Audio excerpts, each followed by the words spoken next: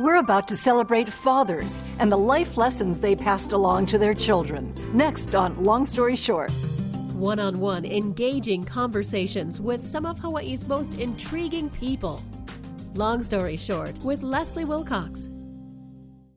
Aloha, my kako. I'm Leslie Wilcox.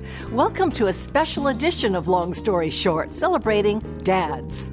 You'll hear stories of how fathers and father figures influenced business advisor Pono Shim, comedian Augie T, entertainer Melvin Lead, champion spearfisher Kimmy Werner, and community advocate Kamuela Enos. Let's start with a clip from my 2012 conversation with Pono Shim, CEO of the Oahu Economic Development Board. His parents, Alvin and Marion Heen Shim, were known as political visionaries. Pono shares the life lessons he absorbed from his father and lessons related by family friends. What did you learn from your dad? Oh, gosh. I take it he didn't sit down and tell you, son, here's the way it is. This is stuff you just learned through osmosis? What did I learn from Dad? So much. Guardianship. A lot of guardianship. Here was a man who was born very, very poor, whose parents were divorced really young.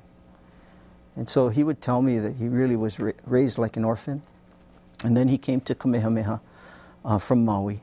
And when he came, he was so poor. I remember Uncle Bill Amona, when my dad died, he was my dad's classmate. He said, Pono, when did your dad make his decisions that his life would be committed to making a difference for people, to serving people? He said, he never really talked about that. And Uncle Bill said, when we were at Kamehameha, all of the students were boarders. This was at Bishop Museum. And he said, I have these pictures of watching your dad almost like his hands are under his chin on the fence. Because all of us from Oahu would get visitors on the weekends. And they'd come and they'd sometimes take us home, but they'd always bring food and gifts. And he says, I can just see your dad kind of just watching us, and nobody ever came for him. And he had this smile on his face. He didn't hold it in a negative light, but he would just observe. And he says, something keeps taking me back to those moments. So he went from being essentially a loner at the fence, kind of dreaming, with nobody coming to see him, to having friends from many walks of life and a big family. Yeah. Well, I wouldn't say he was a loner, because my dad was kolohe. I mean, really, really kolohe. His oldest and best friend was Uncle David Peters. And Uncle David tells a story, and he'll still tell you the story of how the two of them got arrested at age 5. 5? Yeah. They said Officer Hano arrested these two boys who weren't in school. So vagrancy. And, they would blame each other. Yeah, your father got me arrested. And, I don't think anybody who knows Uncle David and my dad would say it was Uncle David. My dad was kolohe. But yes, he had a lot of friends. Very, very engaging, very well connected. What was the secret to his forging so many tight relationships? When I was in kindergarten, my first day of school, I came home and he said, how many friends did you make today? And I said, none. And he said, weren't there other kids there? He said, yeah. So he said, let me teach you how to make a friend. And he stuck out his hand. He said, hi, my name is Pono. What's your name? And so he practiced with me. And probably the most significant thing ever taught to me in my life was that. If there's one thing I look back at, first day of school, came home, Dad said, how many friends did you make today? And so I'd like to believe that's what he was doing. And he'd make friends. But then, how did he keep friends? That's the thing. And I think it's because he was able to to really focus in on the relationship and put a priority on the relationship. Our next guest learned early on about prioritizing his relationships. Comedian Augie T. found out that his girlfriend was pregnant with their first son while they were both still in high school. Knowing he'd have to make sacrifices to support their child, he followed his father's admonition and gave up something he loved, boxing, a sport he says taught him life values like discipline and hard work. As Augie explains in our conversation with him in 2018, those lessons were soon put to the test. At 16, I became the Golden Gloves champion.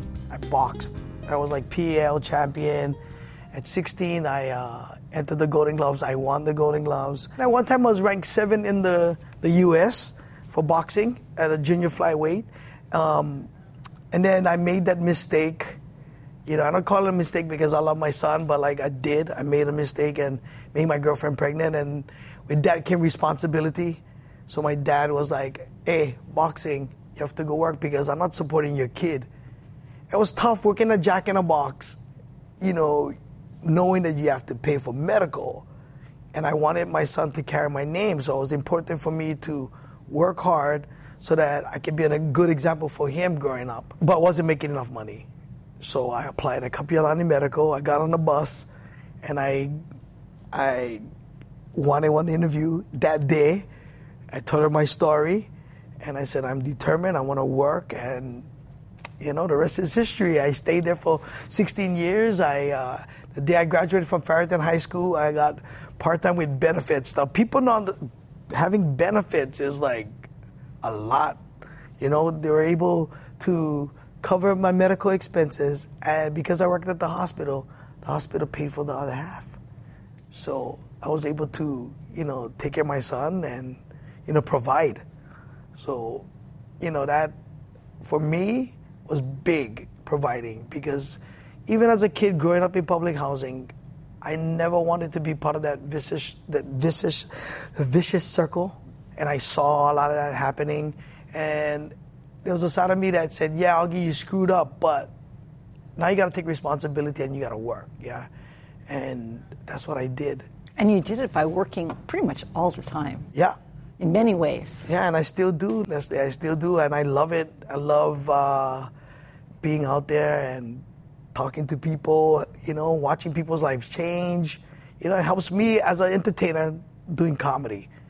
So, you know, I'm thankful every single day. Yeah. It's amazing to have such a long run of it because you're on a treadmill and you have to be creative and be okay without sleep many times. Yeah. Because you got a day job, you got a night job, you're promoting. Mm-hmm. 26 years of doing comedy. How has your humor changed over those 26 years? Yeah, you can tell. I mean, when I first started, I was like the moke action guy. You know, a little older now, I'm seeing life differently. You know, there's a lot of observance. And you do more social observations. I talk about my kids, I talk about my family. You know, that way, can I get in trouble? You can get in trouble talking about your family. You can by your mom. That's it. You know, you shouldn't say that, Augie. So stupid, you. You know, but they love it. You know, I have a overachieving daughter that created Brave Hawaii. It's a anti-bullying foundation. My stepdaughter does my bookings. Bo and Taj, you know, they help dad look good. They do my hair. They both are hairstylists, and I talk about them. They both, you know, openly gay men. You know, 12, 13 years ago, talking about your kids being gay was like almost like, whoa. But now I get stories on how people say, oh, because it was so easy for watch you accept who your kids are. It made it easy for me. So now I get guys, construction workers, cops. Oh, yeah, let me tell you something. What's that, bro? Hey, my boy Mahu too. All right, high five. All right, yeah. But how was that for you? Did you immediately accept when they told you you were gay? Yeah, you know, at the end of the day, that's your kids. That's why it's so hard for me to see parents that, you know, like disown their children. That's your kid. That's your blood, you know? Yeah, I might not agree with everything, but that's my kid at the end of the day. In the fall of 2018, Augie T. performed at what he called his last headlining show at Blaisdell Arena and announced he would no longer focus on comedy. He would be pursuing other projects. Our next entertainer, Melvine Lead, had an outdoorsy childhood. Growing up, she split her time between her mother on Oahu and her grandparents on Molokai. With her birth dad out of the picture, Melvine's grandfather was her father figure. In our conversation in 2018, she recalls how her grandfather introduced her to music, the wild outdoors, and the meaning of hard work. I was brought up a real old-fashioned way, and I'm so glad I was. Washing our clothes in the streams, growing up like that, growing our own vegetables and fishing, hunting, and we all knew how to work hard. What did the family hunt for? Well, my uncles and them especially. But I went on just a few, but I'd never do that again because they said, my grandfather used to say, you carry down what you shoot. I said, oh no, I'm not going to carry the deer down by myself. So I wasn't interested in that. I was more interested in fishing. And my grandfather taught me how to make fish nets from scratch. Did she try to throw them too? Oh, he taught me how to throw. And so we had a needle to make the nets. That's called a hi'a, okay? And then we had the rectangular wood, and that was the size of the eye of the fish net, and that was called a haha, see? So my grandfather would teach us how to patch the nets and get the pocket, and he had a pocket knife that he used, and we made the hole, and then we patched the nets, And so things like that. My grandfather was a remarkable man, and he was the one that actually made an ukulele for me when I was only about 3 years old. And so I played the ukulele and sang for all my grandparents' guests. How did you learn? Did you watch somebody else? My grandfather. Yeah, I just watched him. For some reason, I'd watch someone play an instrument, and I'd grab that instrument and I'll play it. From the beginning, yeah, from the by early ear. age. Yeah, early age. Tell me, did you know your biological dad? Was he in your life? I learned about him only when I was about 15 years old. That's when I knew who my real father was, because it was kept a secret from me. Walter Chonki. That was my dad. He was from Maui. And then I found out I had siblings on Maui. So I have one sister and 3 brothers. And so one brother we lost, that's Jimmy. So I found that we have siblings there. And then we found one more sister in Puerto Rico. My dad was busy. And then you've been married several times. Do you have yes. Stepchildren? Oh, yes. They're all like my children still, Yes. Lots of family all yes. along the way. Yes. And, and those were times that it was a learning time for me, too, because I had gone down to the bottom. I picked myself up, every time, and I said, I can do this, yeah. And I'd start from scratch. I'd leave everything behind, and I'd start from scratch. I mean, everything. My clothes, everything behind. I just walked out and started from scratch. Wow. Yeah. You seem like a very hopeful and optimistic person because you got married again. Yeah. And then again. Yes. I probably was looking for that, like my grandfather's image, because he was a perfect father, grandfather, husband to my grandmother. He was a great caretaker, and he was an inspiration. And I could sit and talk to him. He was a man of few words, but when he spoke, they were words of wisdom. I look up to him. And I finally found that man, and that I'm married to now. Yeah. And he reminds me so much of my grandfather. Very dignified, and very caring, and puts me on the pedestal, and puts me first, like how my grandfather put my grandmother on the pedestal first. She always came first. Our next guest also spent much of her childhood in nature. Kimmy Werner, a former national spearfishing champion, spent her early years in rural Haiku, Maui. In a 2016 conversation, she recalls her childhood living off the bounty of the land and sea. Thanks to her father's influence, she would develop a lifelong love for freediving. My life was just one that was really focused around nature. We lived on this property where we had absolutely no neighbors in sight, and so the only things that I really knew were just my family and the natural world that was right outside of my doorstep, really.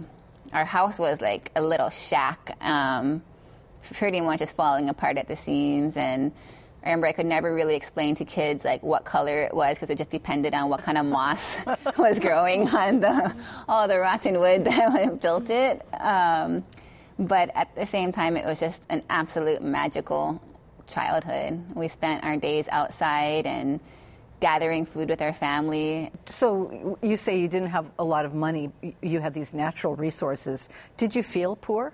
I never felt poor. I mean, I remember when I did start school in kindergarten, like kind of realizing then that I had less material things than all of the other kids, but I never felt poor. I honestly, I've always just felt, in those years especially, I would say I felt so rich with just activity and fun. I mean, every morning my job was to go out and gather the chicken eggs from under the house and pick whatever fruit were ripe and to spend the days underwater diving with my dad and just watching him bring me up fish and lobster for dinner. Like that doesn't feel poor. You would float above him as he went way down? I was just a tag along. I was about 5 years old when he started taking me diving, and I would just float and just watch him. And my main goal was to keep up with him. And I remember just as long as I could see the bubbles of his fins, I knew I was going in the right way. And then when he would take a drop, then I'd be able to catch my breath, and put in my orders for dinner, really. And would he actually be able to get you what you wanted, the type of fish you wanted? He would pride himself on that, basically. If my mom wanted to eat octopus or if she wanted to eat lobster or fish, whatever it was that she wanted, he always, would see it through and make sure he got that for us. It's amazing how formative that experience of foraging as a little kid and diving with your dad. I mean, it seems to have shaped your life. That's what you do as a career to a great extent. It really has. I think like anything, you adjust and you adapt. And I definitely did adjust and adapt to the new, more modern life that was given to me. And I got bicycles and nicer clothes and friends and got used to the store-bought eggs, and we just evolved that way. But I think it was later in life when I was an adult, still kind of going through the motions of what seemed like progress, and was there with my degree and my job and doing everything I could to kind of connect the dots of what should make a fulfilling, happy life. But still, there was just something in me that just was longing for the past, and realizing that it had been that long and there is still just something calling me back to those really early childhood memories. It is what shaped my life. I think for the longest time I believed that you have to let go of the past and you can't go backwards. And even though I did accept that, finally when I was about 24 years old, I just kind of started to realize that maybe it wasn't something that's just left in the past. Maybe it is something that I can incorporate into my world today. Our final guest also took up his father's passion, not right away, but later in life. Kamuela Enos is Director of Social Enterprise at Ma'o Organic Farms on Oahu's Waianae Coast. Ma'o helps at-risk youth in the community reconnect to the land, their ancestral roots, and themselves. Kamuela's father, activist Eric Enos, was a pioneer of this land-based approach to community healing through the operation he co-founded, Ka'ala Farm, also in Waianae. When Kamuela sat down with me in 2018, he reflected on his father's journey and the indirect path that would lead Kamuela to the same work in what's now known as Aina-based education. It was born out of this idea of reclaiming land and identity as a response to the Hawaiian Renaissance, of having had that part of our identity kind of been told explicitly to step away from. It's important for you to assimilate into contemporary American society and to, be a good American, and to take all the vestiges of your ancestry, your language, your practices, and put that behind you. When did your father start reclaiming the land? I think he really was, I remember that because I was really young, and he No, it was from Waianae. He went to Kamehameha schools, and then he got into, he went to college. And going to college at UH in the late 60s, early 70s, you can only imagine, like, colleges across the campus were really, that was the heart of the civil rights movement and the birthplace of the Hawaiian Renaissance, too, when people were told you started actually learning your history and realizing that we weren't understanding, we weren't allowed to understand our ancestry from a place of strength. He was coming of age and he was heavily radicalized, and he got a job teaching at Waianae High School, where he got a chance to really see it from how I understand it, his stories. He was one of the few men who was of Hawaiian ancestry from the community actually teaching. And he was able to hear how teachers were talking about kids from Waianae. So he often tells me, like, he had to quit or he would have been arrested. He was so angry at the messaging. And just, like, the disregard, the blatant racism that he saw behind the scenes. And then he took up work with an organization that worked directly with at-risk youth. And it was from that point that it's called the RAP Center, where he began to take students, young adults actually, not students, that are kind of out of the system, hanging out at the beach parks, walking in the mountains, to kind of get them away from where they would just hang out and associate and do all the things that were leading to their delinquency, back up into the mountains to kind of understand, take them out of their environment and put them in a new environment. And there he started seeing all the remnants of the taro patches. How did he come to acquire the land? That's a really interesting question. I think back in the 70s, it was just like, you know what, we're just going to clear this place out, bring water down, and reclaim it. And if people don't like it, then they can come and talk to us. Was it abandoned land? Who owned it? It was in the back of the valley, and probably state-owned? State-owned land. And they just decided to have these youth repurpose their time at this.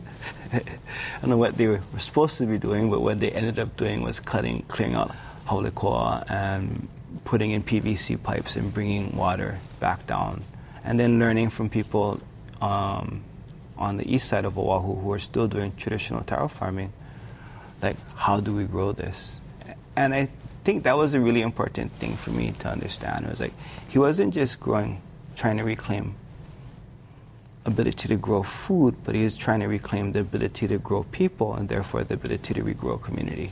And it's so interesting that it's not like you suddenly see your future open up. I mean, you are following clues along the way, listening for the sounds in the forest, kind of. You're getting slaps in the head when I step out of line. I think that's really, it's never about us. I think it's always about how people guide us. And we have to learn how to humble ourselves to the fact that we're put on paths. And kicking and screaming and resenting it is part of it at times. It's like, or taking the wrong path. Taking the wrong path. It's really, I think there is no straight path. My dad used to always tell me, you got to walk the crooked path straight. It's like, it's not a clearly laid out path for you. And it's one that you have to open yourself up to the process of learning. I was put on a path intentionally that has really allowed me, more than anything else, an opportunity to be in a place to help people I care about. Thank you to Kamuela Enos, Kimmy Werner, Melvin Lead, Augie T, and Pono Shim for sharing personal stories about fathers, father figures, and fatherhood. To all loving fathers, mahalo nui for your guidance and wisdom. On behalf of PBS Hawaii and Long Story Short, I'm Leslie Wilcox. Aloha nui. For audio and written transcripts of all episodes of Long Story Short with Leslie Wilcox, visit pbshawaii.org. To download free podcasts of Long Story Short with Leslie Wilcox, go to the Apple iTunes Store or visit pbshawaii.org. I worked for Mayor Billy Kinoi, and we did a senior summit, and he goes, "Oh, you like come up and say something?" And of course he was worried because I talked about my dad. You don't want to talk about being old in front of old people. But my dad lives with me and he's dealing with dementia.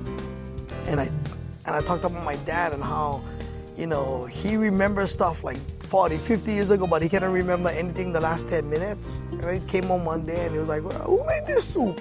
I go, Dad, I made the soup. You made this? I never know now make soup, Augie. It's good soup.